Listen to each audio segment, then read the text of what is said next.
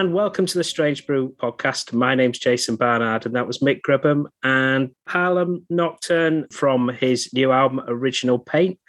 Mick has had an incredible career over the last 50 or so years, very notable for his long association with Procol Harum as their guitarist, his own band, Cochise, and Plastic Penny, and playing with many notable musicians in the industry. A huge welcome, Mick. Thank you. Glad to be here. So it's a good place to start in relation to your new album, because that's a record that has material from quite a broad range of time, doesn't it? It does, yeah. Well, most of it's antique or vintage, hence the name Original Paint. Harum Nocturne, was that 2005, that particular track dates to? It was. Well, it's quite a well-known track that's been used for themes for all kinds of, lends itself to detective series, etc. And I've always liked it. So, yeah, did it in 2000. And the band that you played in there, you've always played with quite a lot of musicians, and even in that period, 2005, you were playing with some great musicians. Yeah, sure. All kinds. I can't remember who's on that now. Graham Walker, who is Gary Moore's drummer. And the recordings I did around that kind of time had people like Andy Pyle, who is also Graham Walker, bass player. Mo Foster, who's played bass with everyone. Gary Brooker's on a couple from that period, as well as plenty. You probably know better than me. The previous guest on the podcast was Kimberly Rue. He was involved in the production side. Yeah, I did it at his studio. They're not far away from me, about a quarter of an hour. Yeah. He's got a nice studio set in the Cambridgeshire countryside. And Original Paint is just therefore a great way of collecting many of the pieces that you've worked on and just had stored around for quite a period. Yes. I have to say it wasn't my idea. It was the record company's idea. That what have you got that you haven't released and blah, blah, blah. And I said, well, yeah, I've got some stuff. And that's how it all came together. And we'll be closing the podcast later with another track at the end, which does feature Gary Brooker as well. And but your story goes back to the 60s. You're from Sunderland originally? Yes. Where was Plastic Penny formed then? Was that up north or was it actually down south? I came home one evening. I was sharing a flat with a guy, a friend of mine, Jeff Doherty, promoter in the northeast. He came back home. I'd been gigging or something like that. He came back and he said, I've got these guys. I've just seen them down at the local club playing with Chris Lamb and the Universals, they were called. And they'd made a record, which was, in fact, the Plastic Penny record. On the side from doing that, it was starting to be a hit. They wanted a guitar player. My friend had a Jimi Hendrix haircut. They asked him if he played guitar. I said, no, but I know someone who does. So that's how that happened. Was Nigel Olsen, did he join after then? Once they come to see me, they said, well, we're looking for a drummer as well. So I wrote Nigel. So that's how we came down to. And Plastic Penny, a group associated for pop hits, but you were, you had songwriters in the group and were a credible band in their own right? Yeah, well, we started with the pop hits and went through all that period, and then we just started doing stuff that we liked. And that's why I chose a couple of Plastic Penny things, because as time went on, I thought they were really good. They put together really good pop songs of the period, I thought. Yeah, the first track that you have chosen is Your Way to Tell Me, which was one of the singles that was from 1968, and that was a real demonstration that you could combine a bit of a rock edge, but also still got that sort of poppy hooks to it. Yeah, absolutely. Paul Raymond and Tony Murray were the writers, bass player and the keyboard player. And at the time, they just turned up with a new song and we played it. And yeah, that's good, fine. And then, but years later, I thought, yeah, they were really good. They came up with stuff that was really quite not the norm. You must have toured quite a lot, especially given you were a chart act. Oh, yes. Well, all kinds of things. The usual one-hit wonder story where you start off with a tour and everything, and then your gigs are a bit smaller, or suddenly you're doing some cabaret gigs or that kind of thing. Well, that lasted, I think, for a year and a half.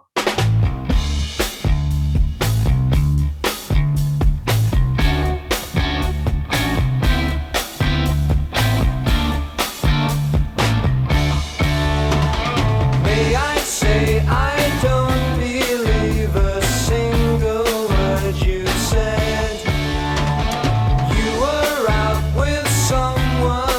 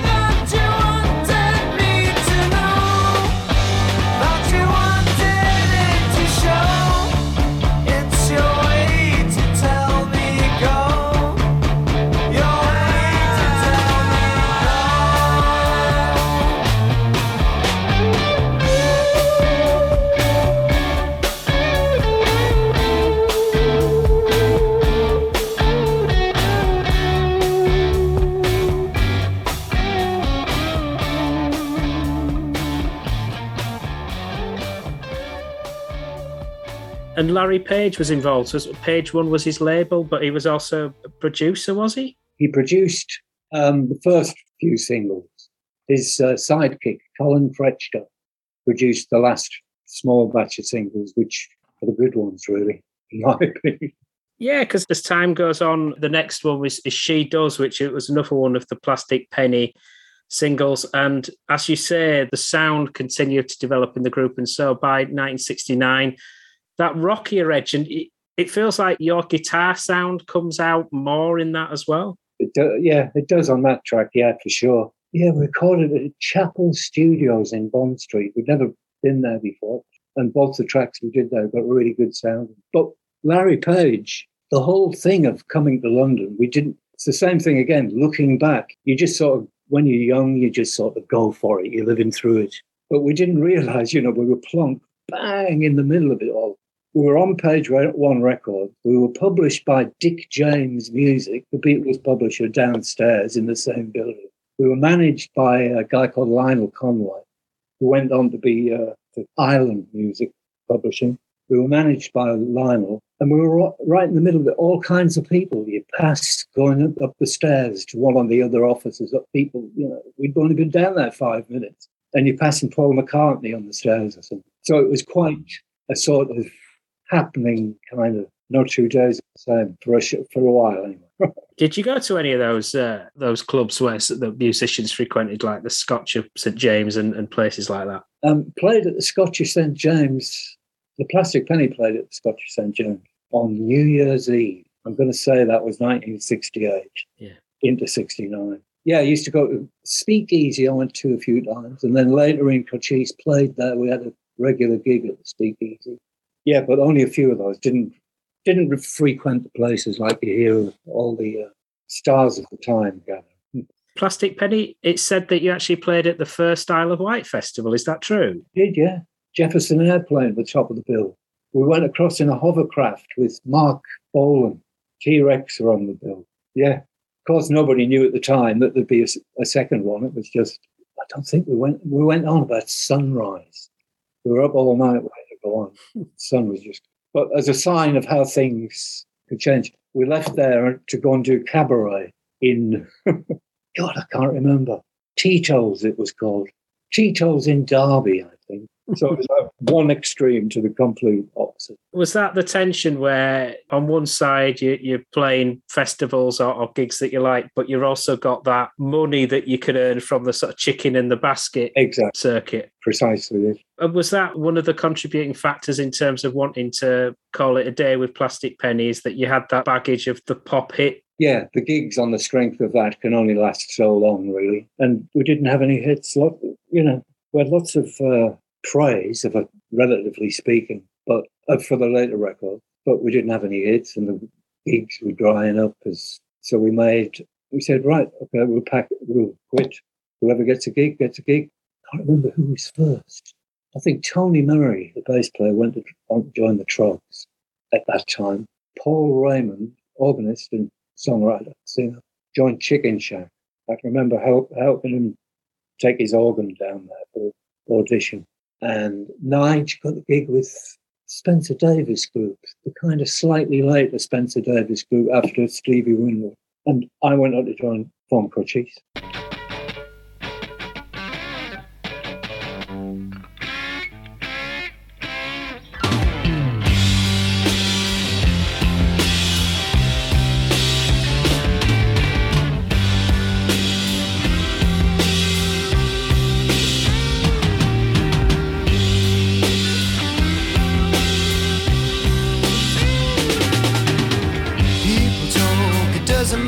They say you don't care. Let them squawk, it doesn't matter anyway, you're aware. She's not the kind to let you down, I never was. They say your baby doesn't love you, but she does, yeah. They say your baby doesn't love you, but she does. I met her when you had her out, you let her go, you didn't care. She told me then, it doesn't really matter now. She's aware you're not the kind to let her down. I never was.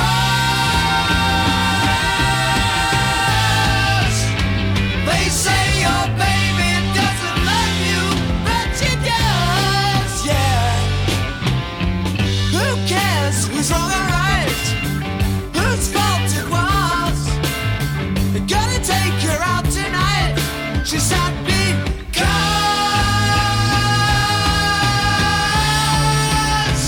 they say your baby doesn't love you, but she does, yeah.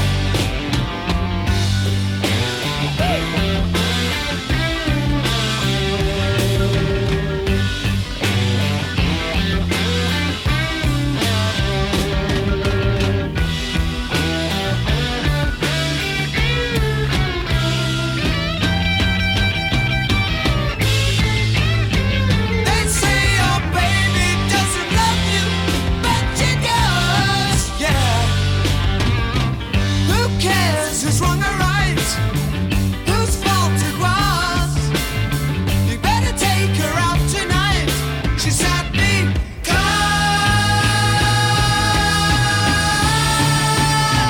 they say your baby doesn't love you, but she does, yeah. Say your baby doesn't love you, but she does, yeah. Your baby doesn't love you, but she does, yeah. Baby, baby, baby, but she does, oh, yeah. Read that was a bit of a period where you were having to fulfil dates as Plastic Penny, but really it was the early Cochise. Yes. We had a tour had come in after the two of the guys had gotten gigs. So Nigel and I did a tour of Germany, and we got a bass player in, Freddie Gandy, to do that. And on the strength of that, we got another tour, but there was no band for that. So we did it as Cochise. And Rick Wills, our bass player, swears that we were actually announced. I can't remember. I don't know what the deal had been, but I personally can remember being announced as the Easy Beats one evening. Yeah, the Easy Beats.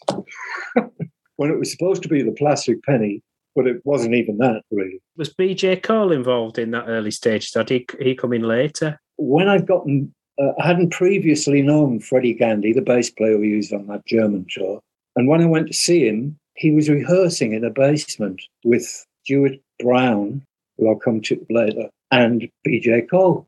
And I was knocked out. I hadn't actually physically at that point in time witnessed anyone playing pedal steel. So I was quite impressed and bore him in mind. The second tour, we went as Cochise. And when we were looking for a singer, I've got Stuart, who I'd seen at that earlier period, and asked BJ if he'd join, and he would. Was BJ joining? One of the factors in the Cochise had quite a unique sound. There was a hard rock element and a country element. Kind of covered various genres, really. Yes, BJ's whole thing was to not use the pedal steel in a country fashion. His whole thing was to broaden the scope of what not only the instrument could play, but the kind of music it could play. So all his songs were definitely a bit out. And the Buddy Holly cover, Love's Made a Fool of You, is a great showcase for that sound you've got, which has got the pedal steel. But Yeah. Having said all that about BJ, it was a pedal steel, so we definitely did things that had a country tinge to it, nevertheless. And a bit of that is apparent in Love's Made a Fool of You. Yes, we rehearsed that at a place, Upshire, I think it's called, Hertfordshire, Essex, which is where Humble Pie, who were kind of just forming then, had been rehearsing. And we had a Humble Pie connection because of Rick Wills and Willie Wilson, bass and drums, were Cambridge lads, as was Jerry Shirley, Humble Pie's drummer. So it was like a kind of incestuous thing. In that early period as well, you got a little bit of a leg up from Dick James Music, giving you connection. Oh, yes. Well, yeah, that was another fantastic thing. Again, at the time, you kind of took for granted that we could use the studio anytime. It's only a little demo studio, but it was an 8-track studio, and you could come out with reasonable stuff. Yeah, that's where we first got together, in that studio, I do believe. And loads of other things. It was a kind of pub. Half of us hung out there. Because, Elton John was happening, just starting up, doing his first album on DJM. Nobody called him Elton at that time. It was Reg and Bernie. And Caleb Quay, who's guitar player that played quite a few Elton was there and stuff. So there was quite a connection in that time, given the connections with Elton's group. Yeah. Well, that came about because Dee Murray, Elton's bass player, who's now passed away, unfortunately, he played in a band called The Mirage, who were also on Page One Records. So we knew all those guys as well. And Nigel and Dee were both in that version of the Spencer Davis group. You were under a management framework there was other bands like Trees and Hawkwind, so it was quite a varied roster. Yeah, in Cochise, Trees, Hawkwind, band on CBS called Skin Alley, another band called High Tide, and they were all oddball bands. And the people who managed them all, Clearwater Productions, were all oddballs, but in a great way. And the place that they ran it from was oddball. Yeah, that was a whole scene for a couple of years. And so Cochise only lasted a few years. Why only that short span? Did things just come to a natural end with a variety of musicians? Yeah, it kind of fizzled out, really, after the third album. We did 3 albums. And, yeah, it did. That was, I think, probably late 71, maybe early 72, I guess. Not very good at the chronology. And everyone went on to join different people, really.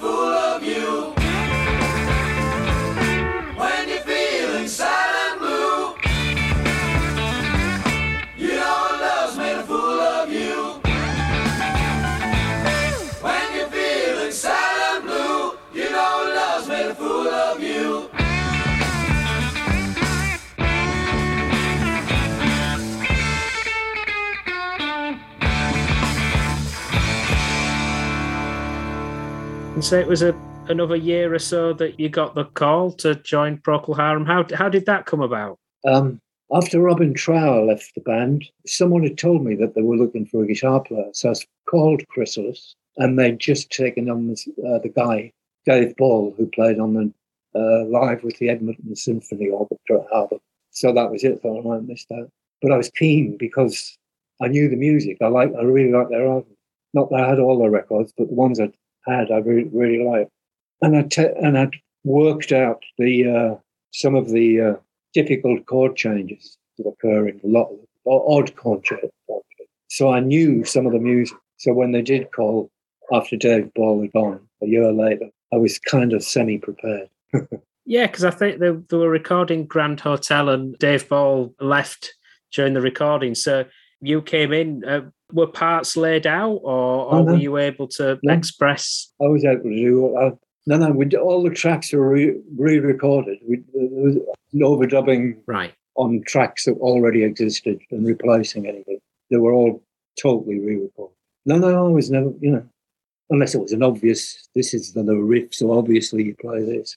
That was at Air Studios, George Martin's studio in London. But I didn't get the job that day. There was a second get-together at I can't remember where, some theatre. What got me the job was, apart from playing a couple of new tracks that I would never have heard of anyway, they did Salty Dog. Well, there's no guitar on Salty Dog, but I'd worked out a little guitar part, and I knew it. And I knew they were impressed, or Gary at least, at the time. I didn't think, right, I've done it. Yeah, that was handy to know. Yeah, because from Grand Hotel, Bringing Home the Bacon, that was a song that was featured in the live set in the 70s and became one of the highlights from that era. Well, yeah, it seems to have, at the time. Just playing it. It was only later you go, oh, yeah, that must have been worth doing all the time. Yeah. Yeah, I think that was probably, I don't know if it was Grand Hotel or that track. They were the first two tracks that I recorded. It might have been Grand Hotel first. I can't remember exactly.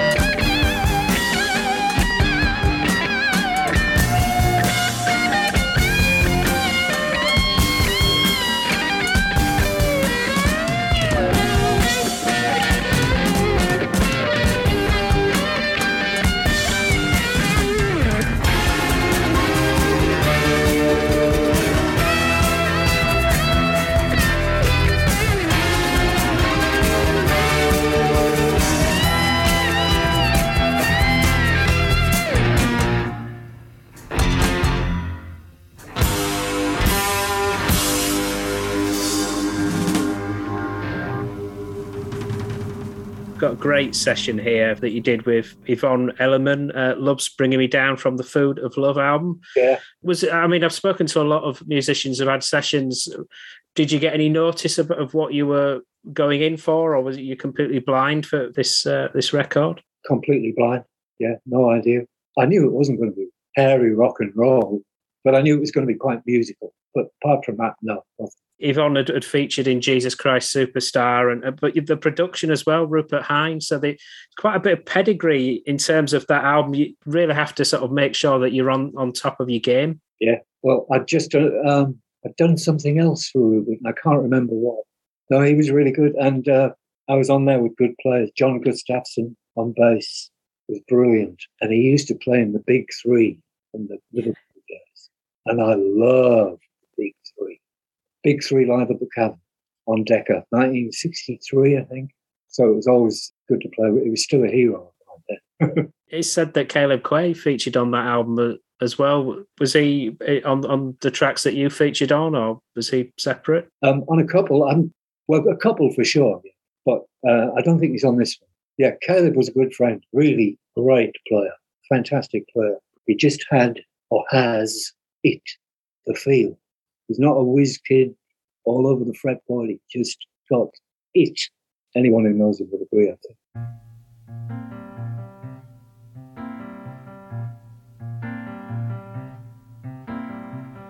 In the beginning, something was said and misunderstood. In the beginning, it wasn't so good.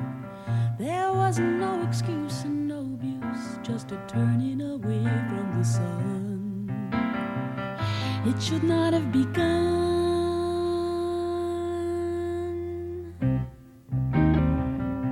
What can you say when time falls away and words hang unsaid, nothing to give, nothing you've got that he'll take, nothing left to share around, nothing but weeping inside. Oh, love's bringing me down, just an early morning bring down. Oh, love's bringing me down, bringing me down. Look how love you're bringing me down.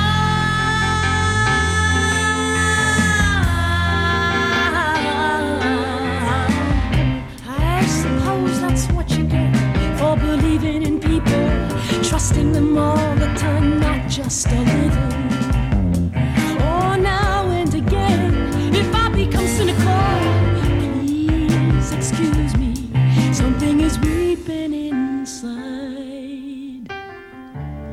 Oh, love's bringing me down, just an early morning bring down.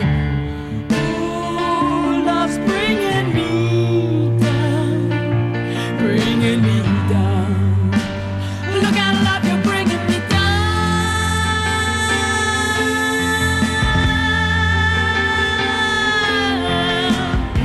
Remember the day I wore a simple smile, the day I thought I would keep you to me, the day I told you I should have expected your reaction. But that's so easy to say. We spent our daylight hours locked in separate conversations. You complaining about my voice, I can't remember what I thought about you then. Oh, love's bringing me down, just an early morning bring down. Oh, love's bringing me down, bringing me down. Look how love you're bringing me down.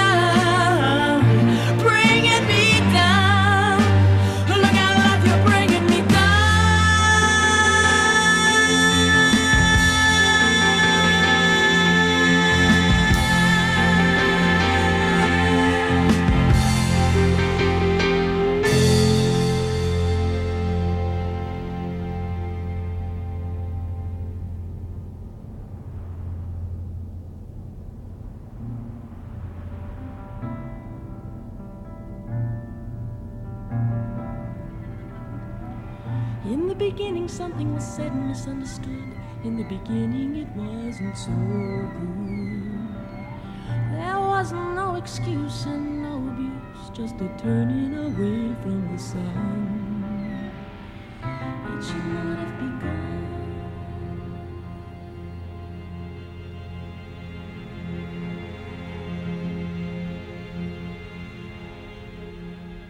As we move on with superb Procol Harum material in that period, from the album Exotic Birds and Fruit, we have Thin End of the Wedge. So this time, I've read that Gary was kind of wanting to have less orchestration and get more of a band and guitar feel at that time. Is that what you recall? Yeah, well, actually, you're right. I've never thought about it.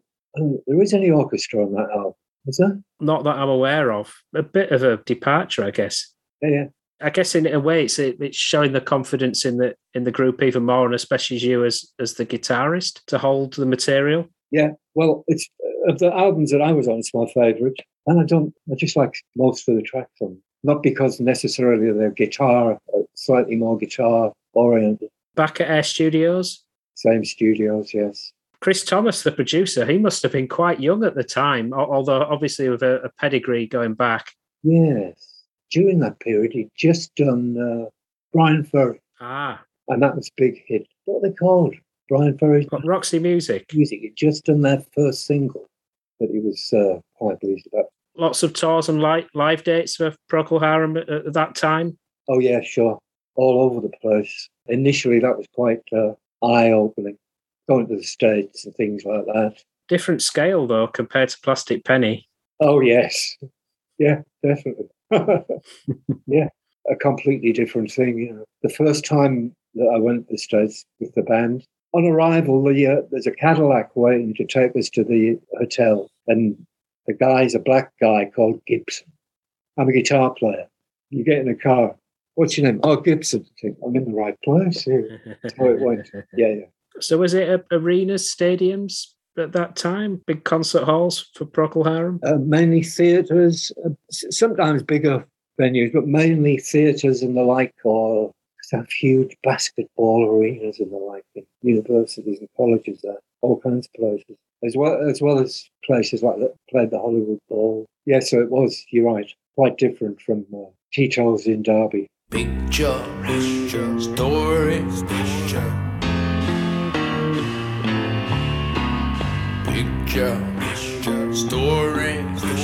story.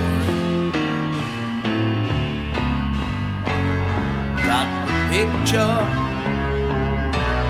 got the rush, got the story, got the hush, got the joker, got the flush. Got the choker, got the crush. Picture, story, got the wrong side of the bed, got the wrong slice of the spread, got the thin end of the wedge, took the wrong bend on the edge.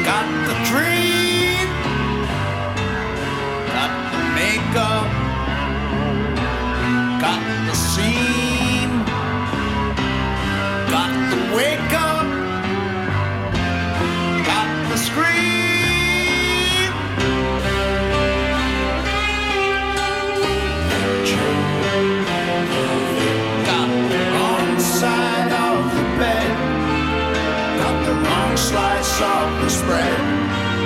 Got the thin end of the wedge. Took the wrong bend on the edge.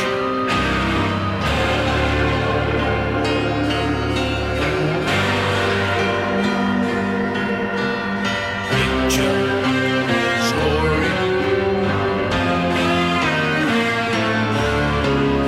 Picture, movie. Picture, story. Picture, movie.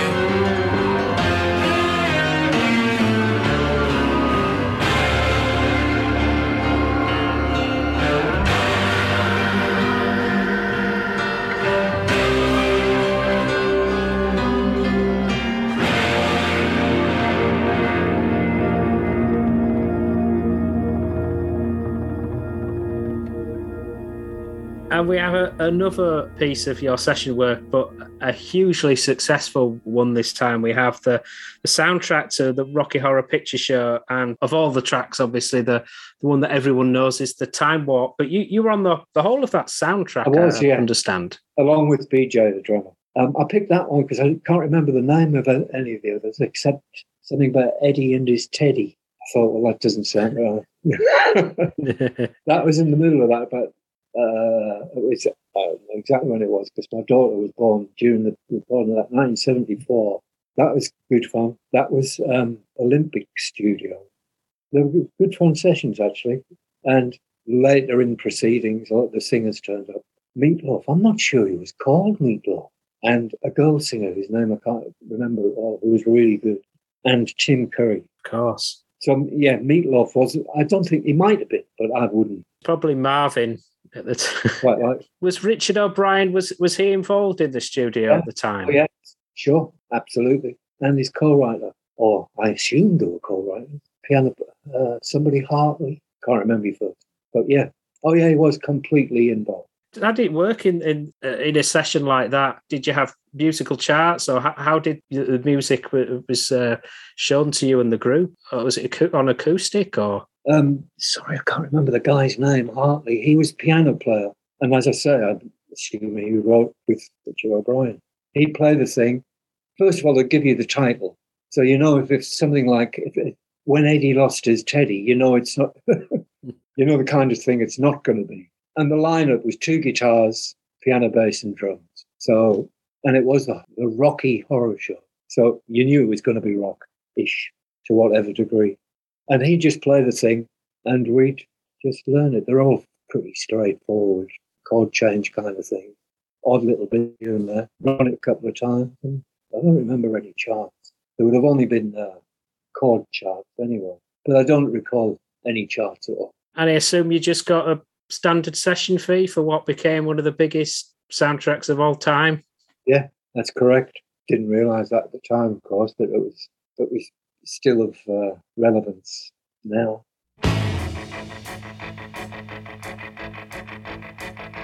It's astounding. Time is fleeting. Madness takes its toll. But listen closely. Not for very much longer. I've got to keep control. I remember doing the time warp, drinking those moments when the blackness would hit me and the void would be calling. Let's do the time warp again. Let's do the time warp again. It's just a jump to the left. And then a step to the right. With your hands on your hips. You bring your knees in tight. There is the velvet crust. It really does you insane. Let's do the time warp again. Let's do the time warp again. It's so dreamy. Oh, fantasy, free me. so you can't see me. No, not at all. In another dimension, with voyeuristic intention, well secluded, I see all. With a bit of a mind flip, you're into the time slip, and nothing can ever be the same. You're spaced out on sensation, like you're under sedation. Let's do time warp again. Let's do the time warp again. Well, I was walking down the street just a having a think when a snake of a guy gave me an evil wink. He shook me up, he took me by surprise. He had a pickup truck and the devil's eyes. He stared at me and I felt a change. Time and nothing ever would again. Let's do the time warp again. Let's do the time warp again. It's just a jump to the left. We'll be swept to the right. With your hands on your hips. Bringing it in time. Well, it's a 12-bit crowd. And we got to say, let's do the time warp again. Let's do the time warp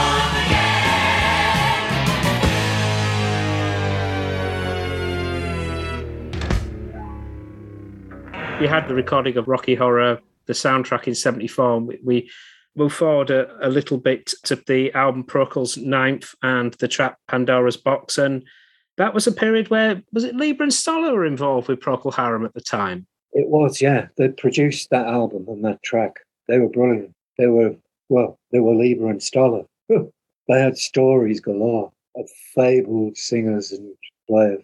Really brilliant. They were really nice people, great. That was done at the Who's studio in Battersea, Rampart. And they had a totally different regime to what we've been used to working in the studio. We'd start at 12 and we'd pack up. Maybe it was before 12. Maybe it was 11. And we'd pack up there. We finished by 6 or 7. Maybe 8. But it was a sort of a working day. They treated it as opposed to a lot of the time previous to that, just go on till you finished with. If somebody said, "Oh, let's pack in." But they were really, really fantastic work. Do you think that impacted the Procol Harum sound at that time? Was it a bit more of a direct sound? Or as producers, I thought that they were more bothered about the music and what was going on and the parts and this, that and the other than the sound. Not that they weren't bothered about the sound, right, but they weren't fanatical about it like people are in studios. They weren't demoing the drums for hours like Ken Scott, for example. Yeah. No, that was really good.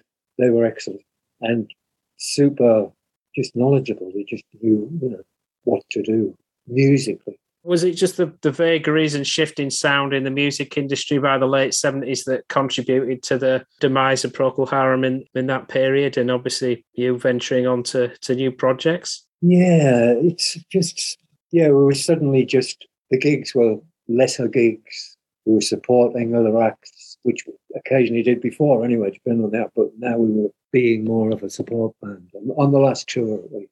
And it just sort of drifted apart.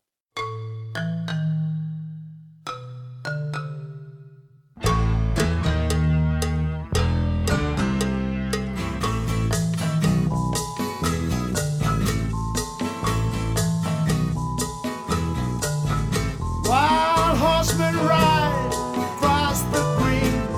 Snow White still remains unseen.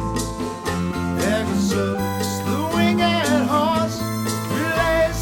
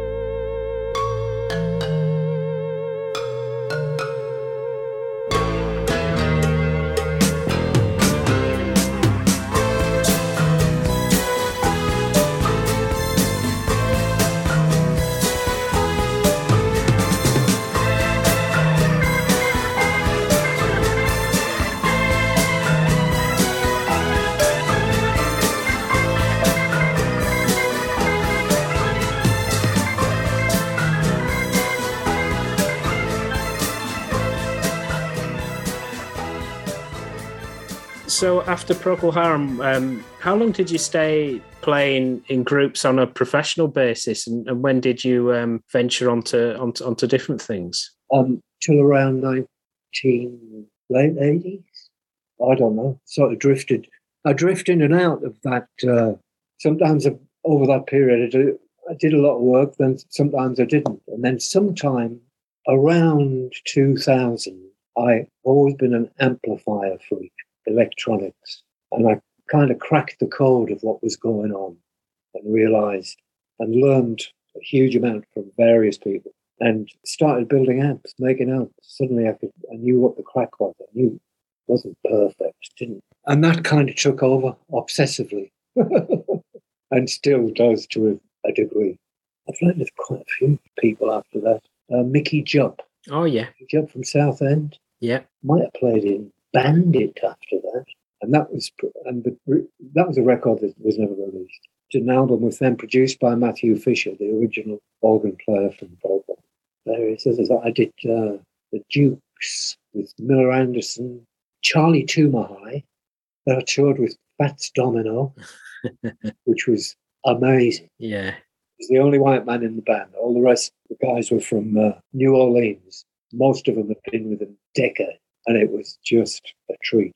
For our last track, Mick, we go back to Original Paint and the song Brand New Tango. And I think you had the phrase of that in the late 70s. So this was recorded again around 2005. So it's something that had stayed with you over the years in terms of this song. Yeah, general idea changed over the years. And this is just the latest of them. Yeah, it changes whoever you're playing with. It was done one way and then another way. All not dissimilar, but different. But yeah, I like this one.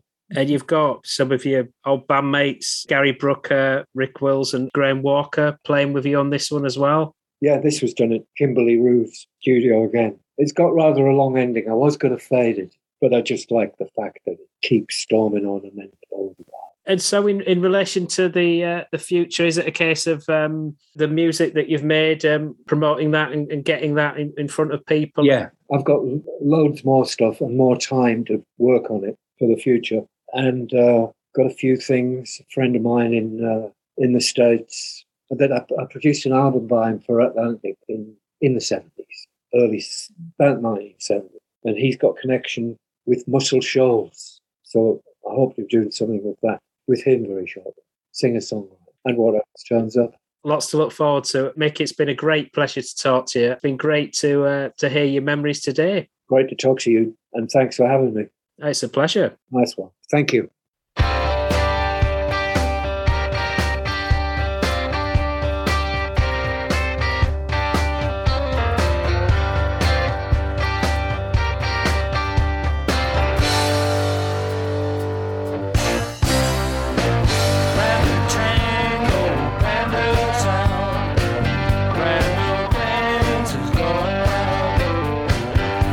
Smiling on the scene.